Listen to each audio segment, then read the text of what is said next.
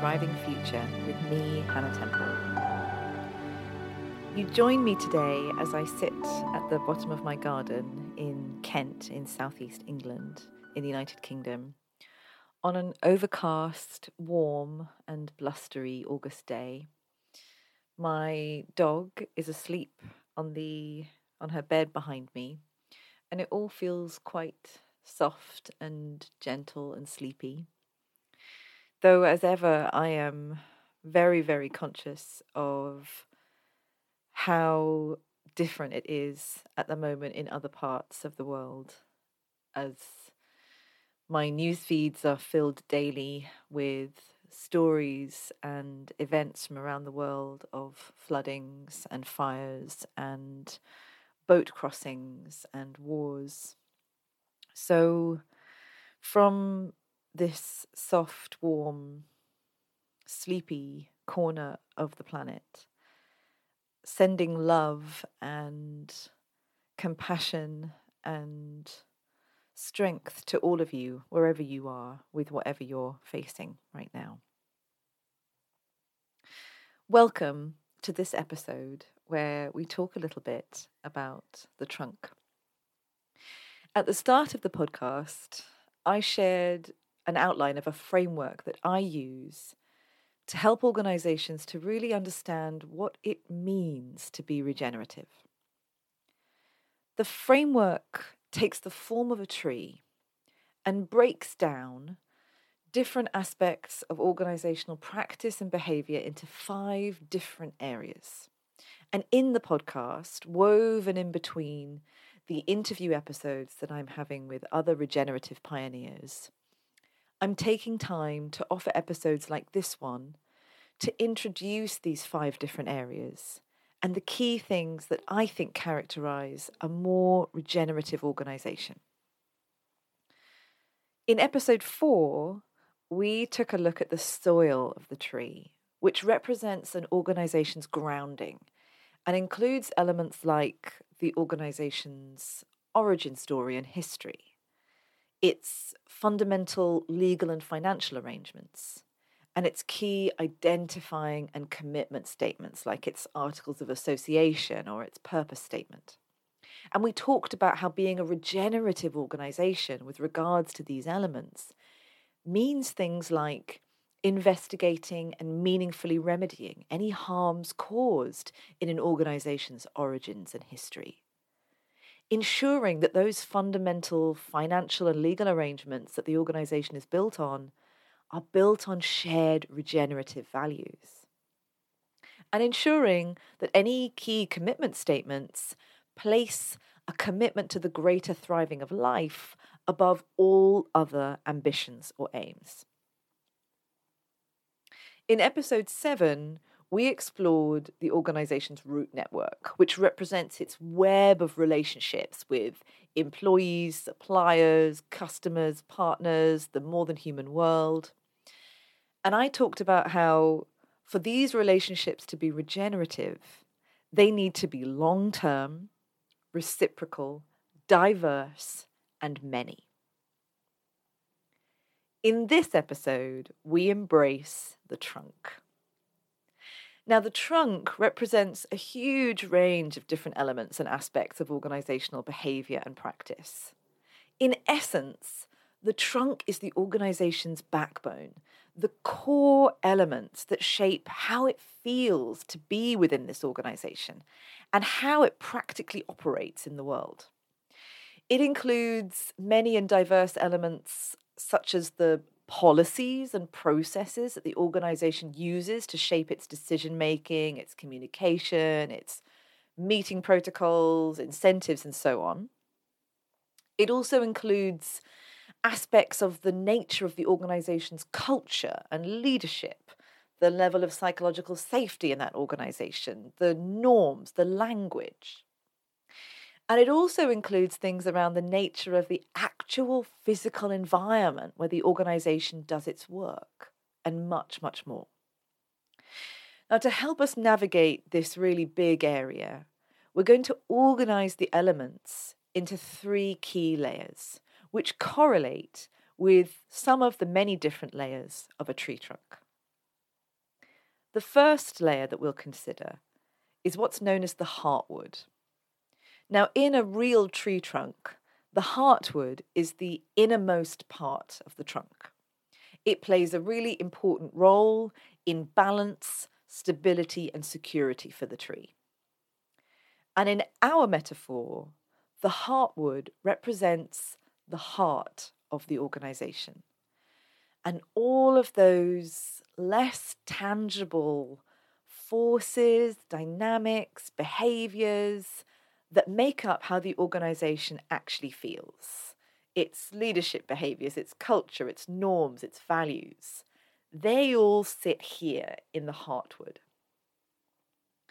The second area we'll look at is what's known as the sapwood.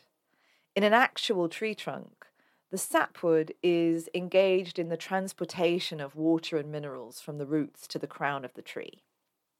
And in our metaphor, the sapwood represents all of the ways in which the heartwood elements, the culture, the leadership behaviors, the norms, and so on, are actually embedded in the organization. All the ways in which they become tangible and visible and lived. Things like processes and policies and practices.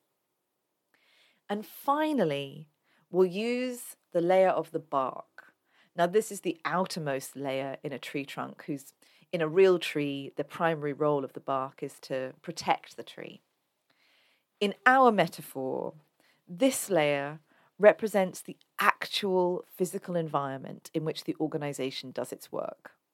The nature of the factories, offices, farms, studios, schools, places of worship, where the organization does its work. Now, although we're going to be talking about the different elements of the trunk using these three layers, heartwood, sapwood, and bark, in reality, of course, they're not separate. They are always shaping and being shaped by each other. The culture and values of an organization shape the processes and practices within them and the physical environment in which they take place. But equally, the values and culture of an organization are always being shaped by those processes and practices and by the physical environment of an organization. That might seem a bit confusing now, but hopefully that will become clearer and clearer as we move through the episode. As usual, there is a lot to say about all of these things, so please consider this an overview of some of the key points and not a comprehensive review.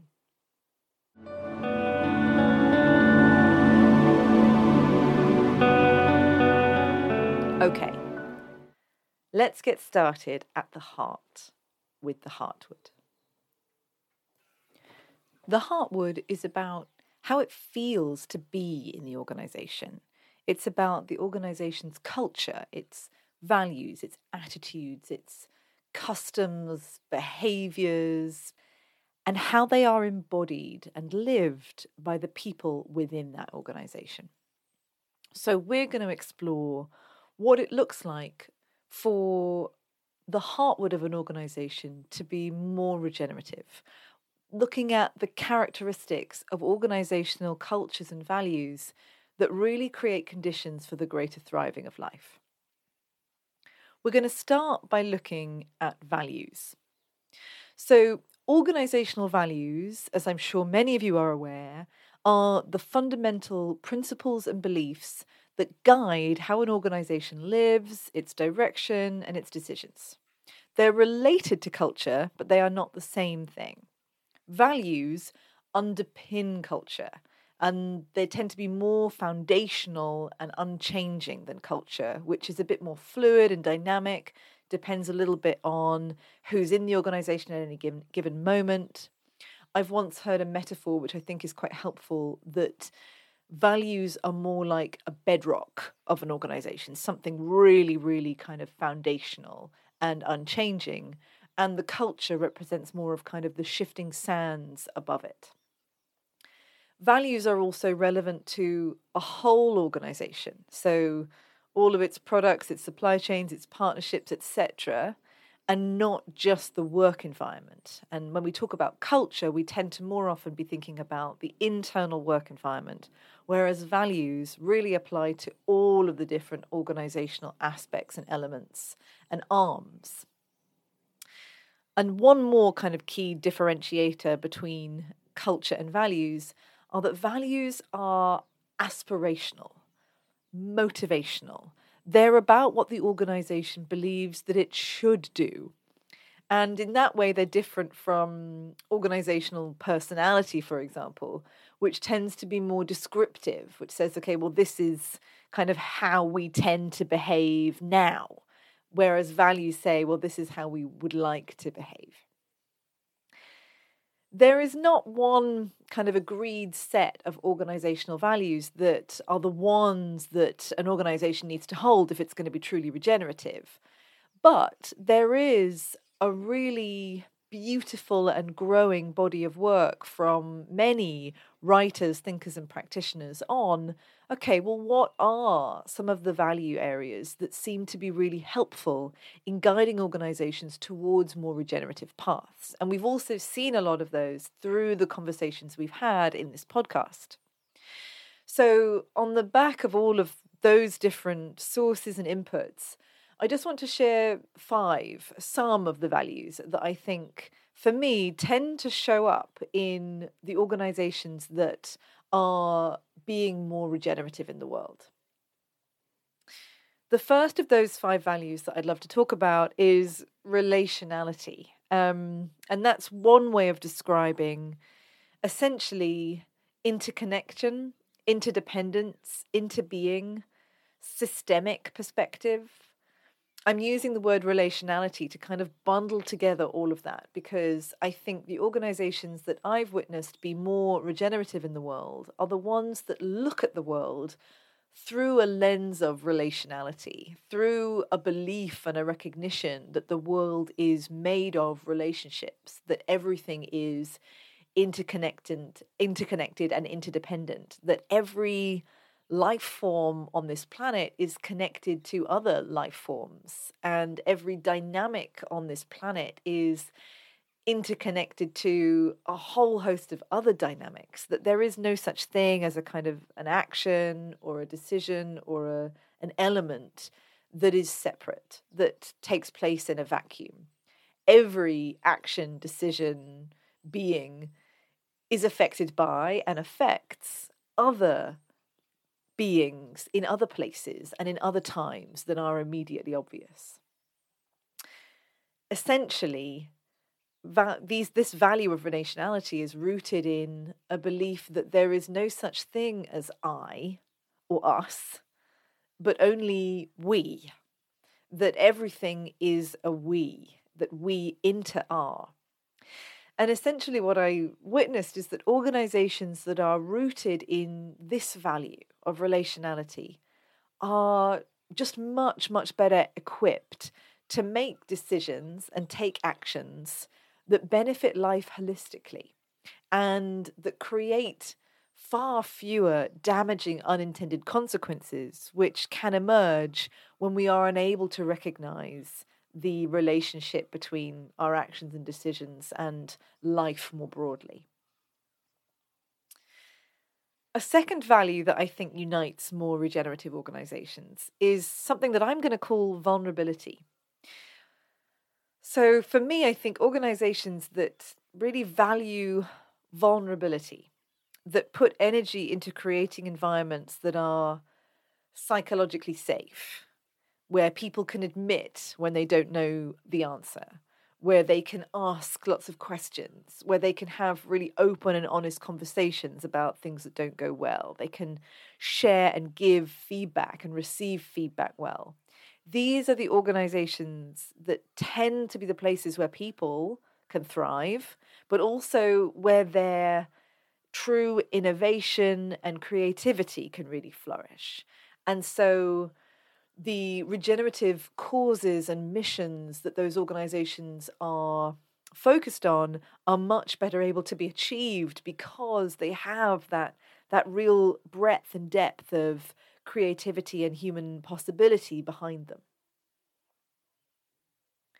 A third value that I would identify is diversity. We've talked before in the Roots episode, about kind of the benefits and importance of having a really diverse network, not only for the individuals within that network, but for the broader purpose of the organization itself. All of the many, many, many benefits that come from having true diversity of thought incorporated into an organization's work can have.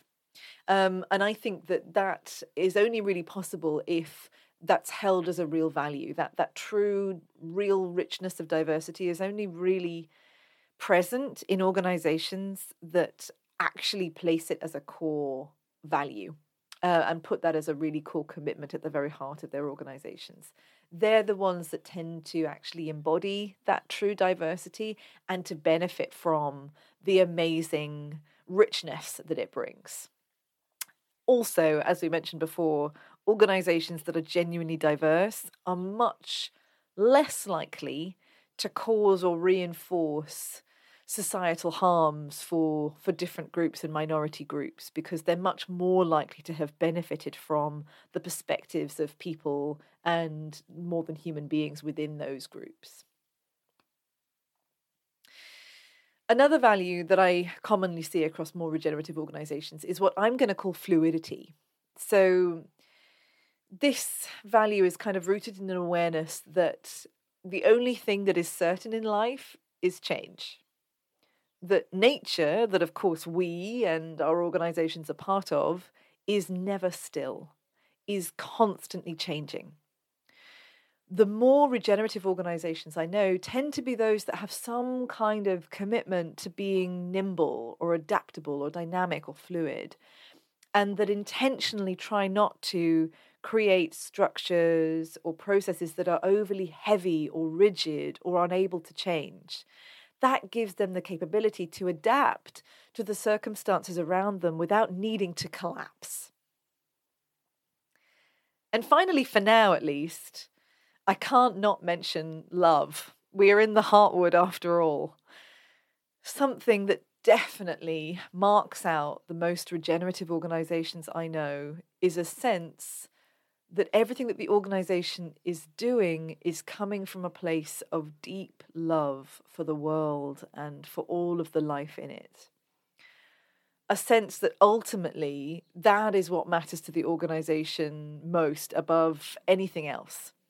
So for me, in terms of creating more regenerative organizations, actually, this area, the heartwood, but perhaps this value is the most crucial thing that an organization can pay attention to in order to become more regenerative. It is metaphorically and literally at the heart of the matter, because it's really, really hard to cause harm in the world when the place that you're acting from is a place of real love for the world.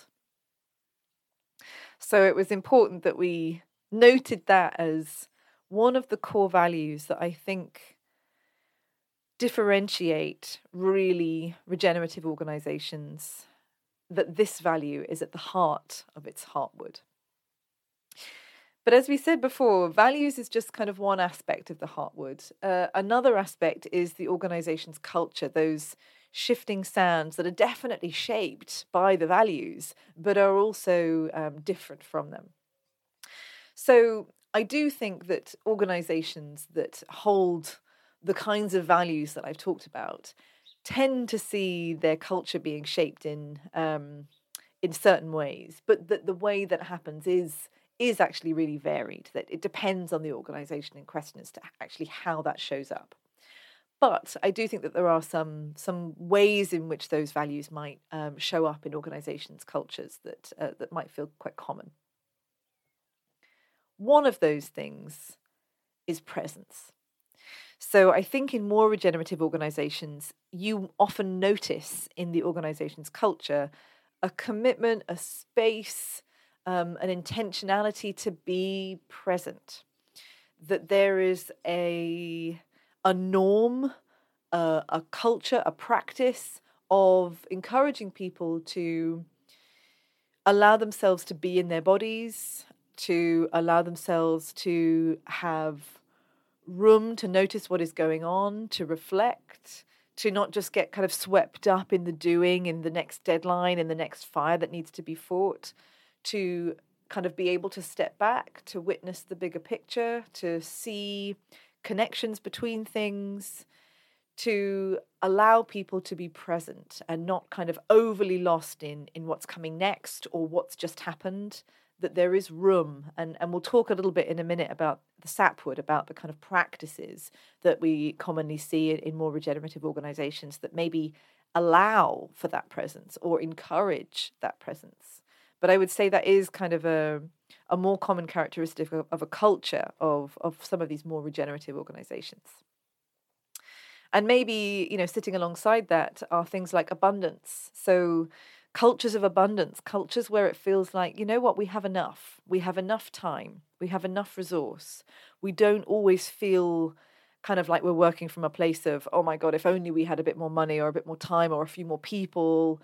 There is a sense that, okay, what we have is what we have, and we can work with that, and that will be enough for us to do the important things that we need to do. And I don't think that's kind of about dismissing challenges or the fact that, in many ways, the organizations that we're often talking about here are under-resourced, underfunded, that the systems the kind of macro systems that we're working in don't tend to value this, don't as yet kind of channel as many resources in this direction. I don't think it's about dismissing those very real needs, but I think there is something culturally that supports organizations to be truly regenerative that is kind of an acknowledgement that, well, we could always have more. It would always be nice to have a bit more money or a few more people, but that there's kind of an acknowledgement that what we have now is enough to start, that we can nonetheless begin and do work with what we have now.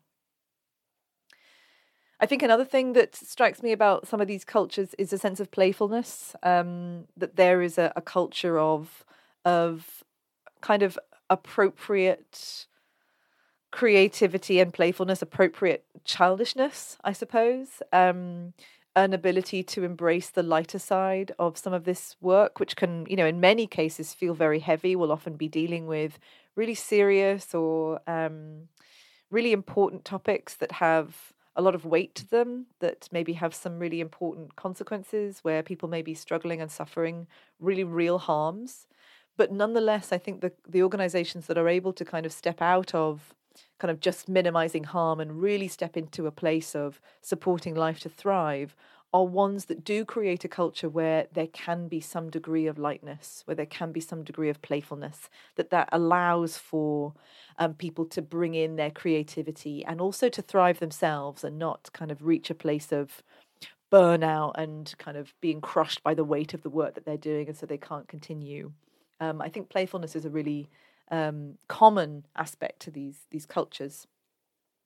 And just a couple more. One is trust. I definitely witness that in many of the cultures of these more regenerative organizations, there is a huge emphasis on trust. People are trusted to do their work well, trusted to make decisions, trusted to act in the best interests of the organization's purpose and mission, trusted to kind of act with good intent. That is a core aspect of some of these cultures, and that kind of, again, you can see kind of gives freedom for those organizations to then maybe release itself from some of the traditional ways of working, to release itself from some of the work that has often taken up a huge amount of energy and time, controlling people, managing people, and controlling outcomes. When there is trust, it often gives organizations the space, the room to actually grow, to expand, to fulfill potential in ways that may be more difficult in less trusting environments. And finally, I think something that definitely sticks out in terms of regenerative cultures is a sense of openness, learning, authenticity. A culture where it is okay to, linking up to the value of vulnerability. It's okay to say, I don't understand what that means. Can you say more? It's okay to say, actually, I think I got that wrong. Can we talk about what went wrong there and what I can do differently? So it's a place where there is a culture of learning where, we aren't just kind of shaming people for having made decisions that didn't work out, where we aren't kind of saying, oh, you got that wrong and you get penalized for that. It's a culture of learning, of saying we want to encourage people to be honest and authentic about their experience so that we can learn from it, so that we can reflect and do it better. I think definitely that seems to encourage the creation of organizations and the flourishing of organizations, because they're able to actually improve, actually learn from the things that haven't gone well in the past. So I think there's a lot more to say about the Heartwood in terms of values, culture, norms, and so on. But I think that kind of gives us enough to start with in terms of what we really mean by the Heartwood and what are some of the characteristics that tend to differentiate these more regenerative organizations from those that are perhaps a little bit further back on the path.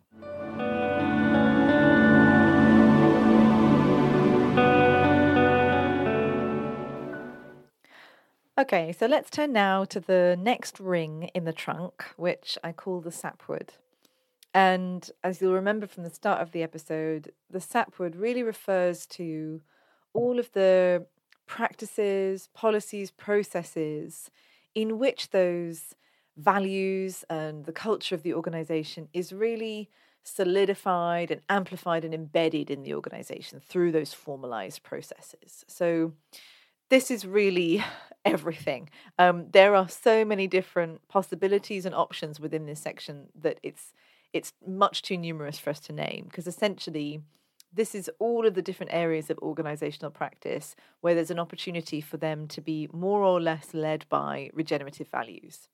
So think about things like annual appraisal processes, procurement processes, product design specifications, audit criteria, codes of conduct, meeting practices, contracts, holiday procedures, how hours and wages are allocated, and on and on and on. Every single aspect of an organization's activity has generally policies or processes or practices that shape how that activity is done, and therefore how aligned or not that activity is with the greater thriving of life. Because all of these processes, practices, and policies send signals to people about what matters in the organization and about how they should behave.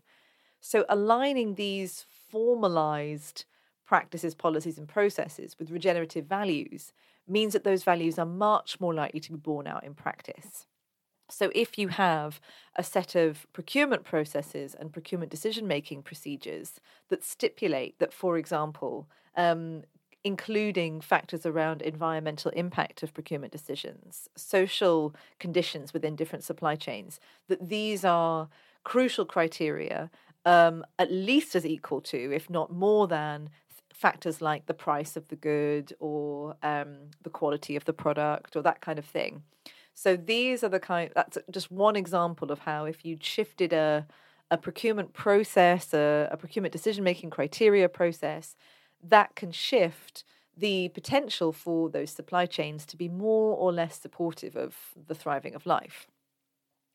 Now, in our discussions here in the podcast, we've heard a few more examples of what other organizations are doing with regards to their sapwood, with regards to the policies, processes, and practices that they've put in place, and how they've aligned them with the kinds of values like we've just been talking about. So I just want to remind us of a few of the things that we've already heard about that some of those organizations are doing to put this stuff into practice.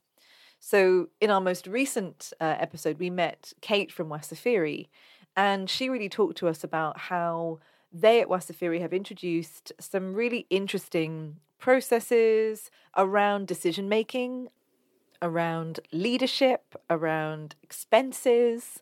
So she talked to us about the fact that they have introduced things called decision-making domains, which mean that different people are decision makers in different places. They also have things like their precedents, guiding laws, as it were, for people's behavior. They have processes whereby they make a whole host of different information really accessible to everyone. So that she talked about making their financial information really truly accessible so that then people feel equipped to make decisions differently. Um, a whole series of different things that she talked about in terms of those precedents, those domains that really help people to behave differently and in line with the values that she talked about that we heard there. And certainly I heard her talk about values that link to this idea of fluidity, of being adaptable, of being able to respond well to the external context. And she also spoke about some of the benefits that they've experienced of taking on those approaches to those things. When we spoke to Cressy from Elvis and Cressy, she talked to us about how some of the processes that they've introduced are around things like, again, transparency, so open book accounting with some of their stakeholders and partners. Also things around how they choose to pay wages. So they've made a real commitment to paying at least living wages across all of their different roles. They've made really intentional practices of generating their own energy and cleaning their own water, which really resonates with their overall commitments to being regenerative.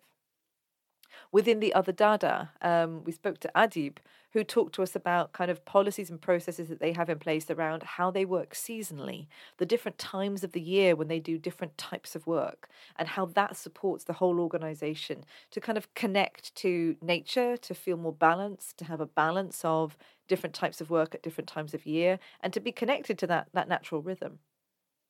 At La Junquera, our first interview episode, we talked about how they have organized their organizational structure in a sort of modular arrangement. So there is a whole series of different smaller businesses within the organization, which means that they're able to kind of spread the risk and allow them to innovate and explore and be creative without risking the whole fate of the organization and the farm.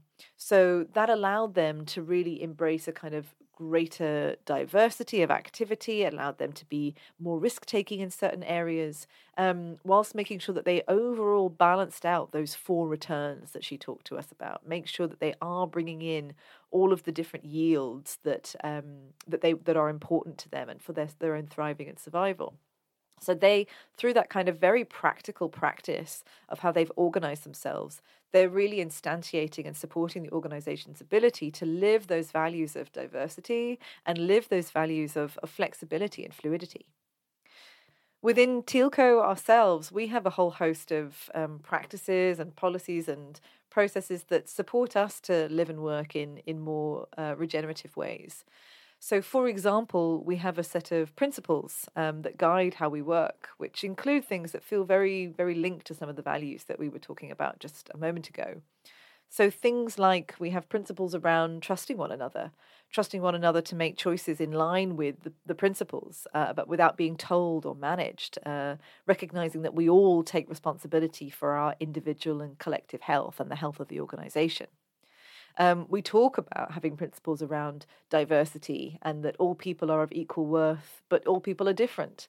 So an encouragement for us to try and create as rich a community as possible and to allow people to really contribute in their own distinctive ways.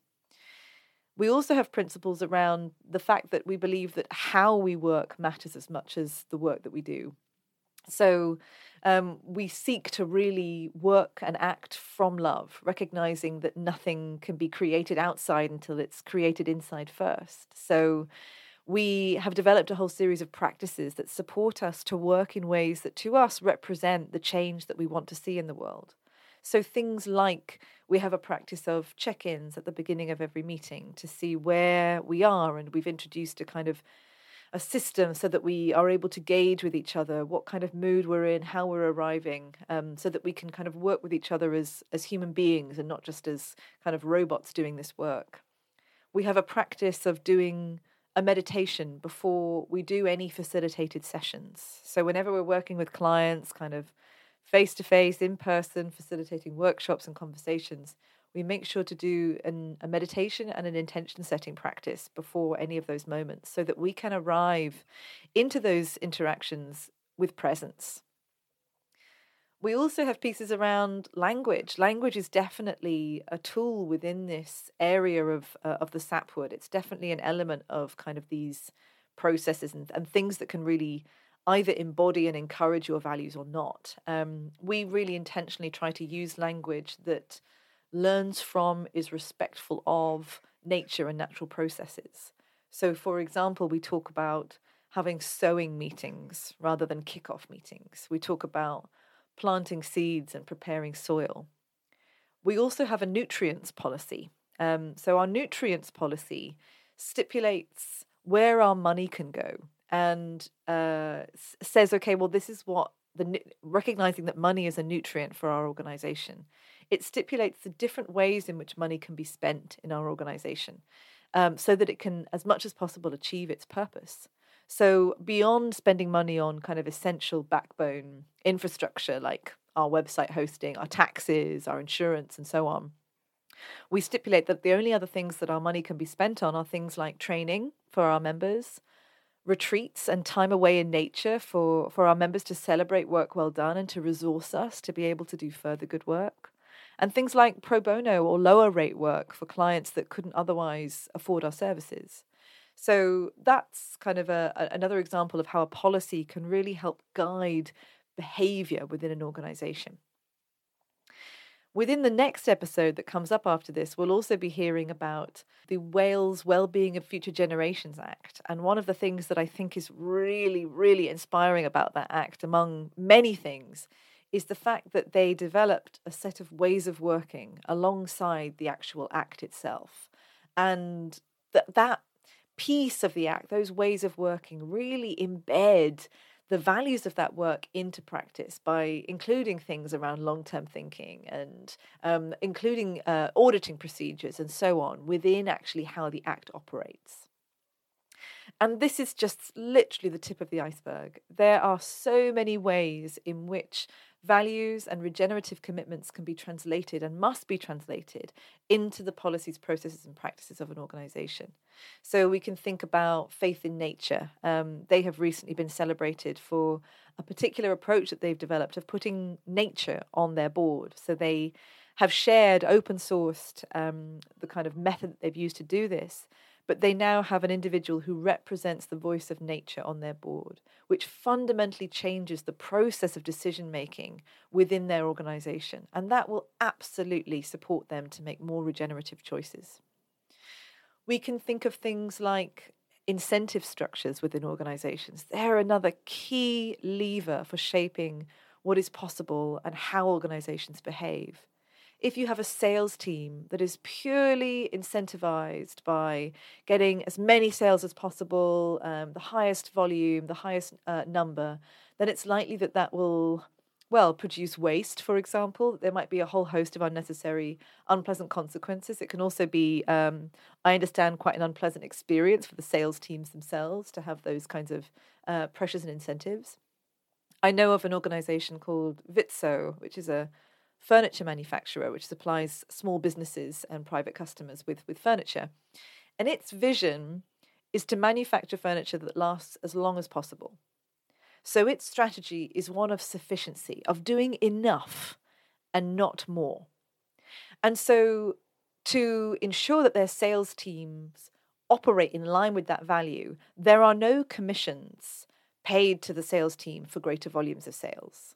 There are no discounts offered to customers through bulk purchasing discounts or end of season sales or anything like that, because that would fuel unnecessary sales and consumption and waste. Instead, sales teams are encouraged to create long-term relationships and to really do high-quality sales that they can feel really confident are going to support an organization to use that furniture for as long as possible. Other things included within the SAPwood will be things like trainings. What trainings are given to whom? How are they done? How does the organization understand risk? What kind of criteria are used to assess risk and benefits? To what degree does the organization consider the risks of not acting alongside the risks of acting, and so on and so forth? This area is truly bottomless. And to be honest, this is where the kind of big regenerative geek in me gets really excited, because this is the stuff that actually separates out the organizations that are just talking the talk from those that are actually doing something really different from the kind of old extractive business as usual model. This is the stuff that really matters. This is the stuff that shapes whether or not your supply chains are filled with joy and thriving and flourishing, or whether they're filled with modern slavery and pollution. This is the stuff that determines whether or not employees feel that they can be their authentic selves or not. So for me, when people claim to be doing something radical or look like they're doing something really regenerative, it's this kind of quote unquote boring stuff that's what I want to look at. This is the stuff that I look to see, are they actually living this? Because if this stuff is not aligned with what the organization says that they care about, well, there's work to be done.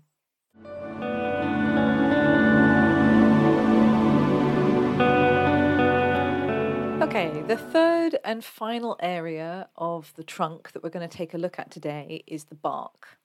The bark represents the actual physical spaces where the organisation does its work. Its offices and also the factories and farms, the churches, the homes, the community centres, wherever it is that the organisation does its work in the world. That's what we're talking about here. What is the nature of those physical spaces? And there are some really straightforward things that characterise more regenerative approaches to those physical spaces. The first thing is a really basic thing, and it's not really about regenerative here. We're talking more about kind of survival. This is a really basic thing. You would think I wouldn't need to say it, but I think I do. So firstly and foremostly, the spaces of a regenerative organisation are safe and healthy. There are so many workplaces around the world where people have no clear fire escapes, where people and the environment are exposed to toxic substances, where temperatures are unhealthily hot or cold, where there's no access to clean water or fresh air. This stuff is obviously an absolute minimum. If we're going to be talking about people and the world and life thriving, it's really important, of course, that the spaces that the organisation is working in are not unsafe or unhealthy. So that's kind of a basic. If we assume that we do have spaces that are safe and healthy, there are a few other things that I think characterise more regenerative spaces where life can really start to thrive. And these are really two things. Firstly, access to nature, natural sounds, natural light, natural materials, fresh air. And secondly, the incorporation of nature-inspired patterns and principles into the design of those physical spaces.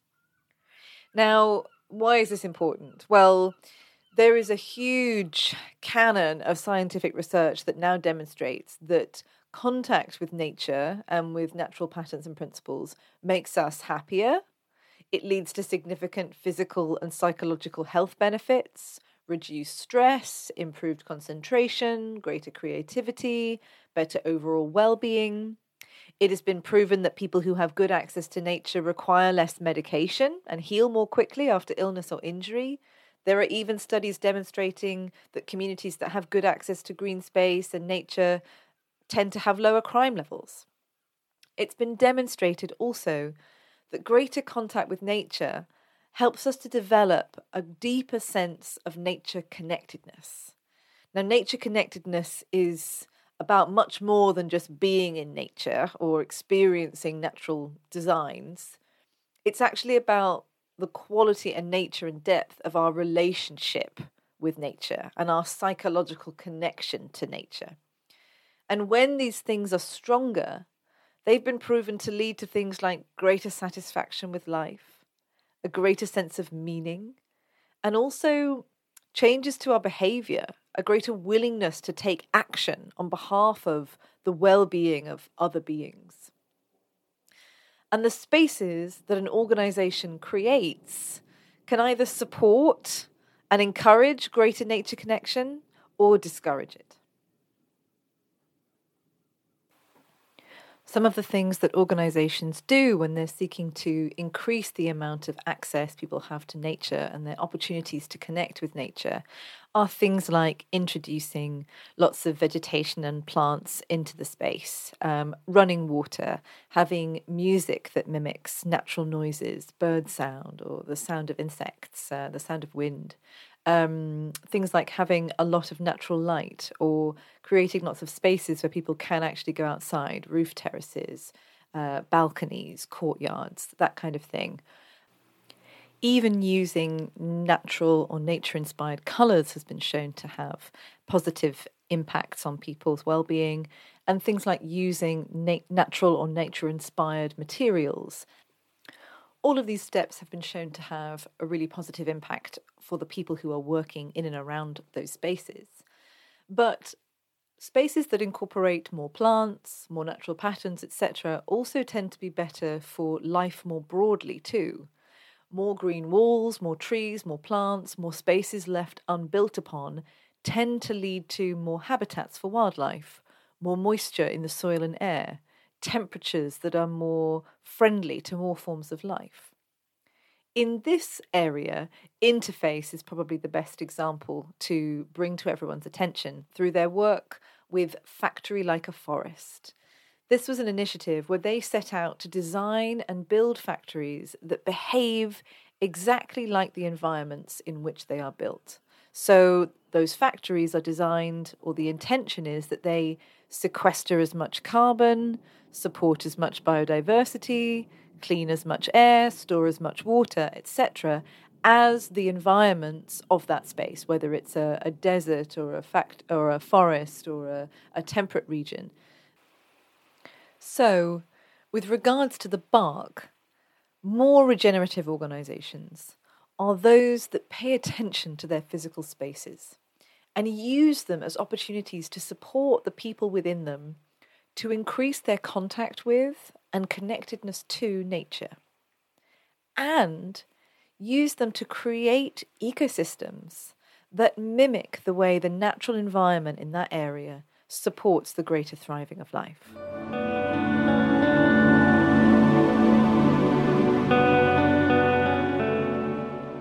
Ooh, we did it. I told you the trunk was a big area. Okay, so after all of that, let's just do a quick recap to close. When it comes to thinking about the internal world of more regenerative organisations, there are broadly three areas to consider. Firstly, the heartwood, the degree to which the values and culture at the heart of an organisation really embody a holistic commitment to the greater thriving of life. Secondly, the sapwood, the degree to which the practices, policies, and processes that shape the organisation's behaviour reinforce or discourage behaviours that align with regenerative values.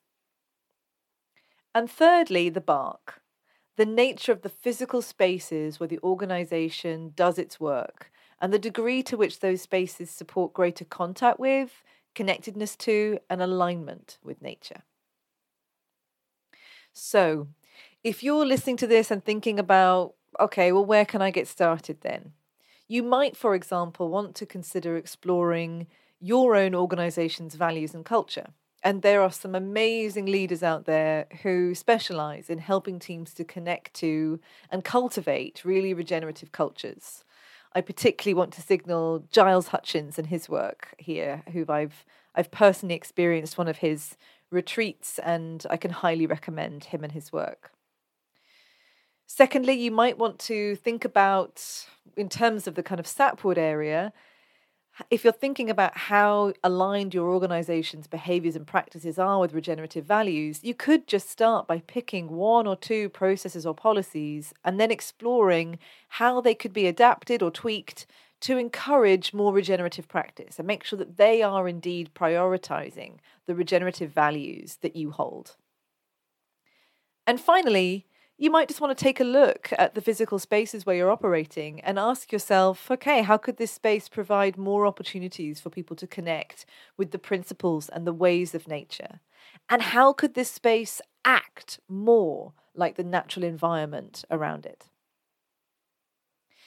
This has been a big episode. Thank you so much for sticking with it and for continuing your exploration of what it means for organisations to be more regenerative and supportive of the thriving of life.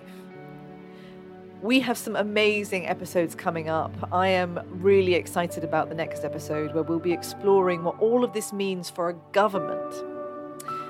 Thank you so much for being here and for your curiosity. Until next time.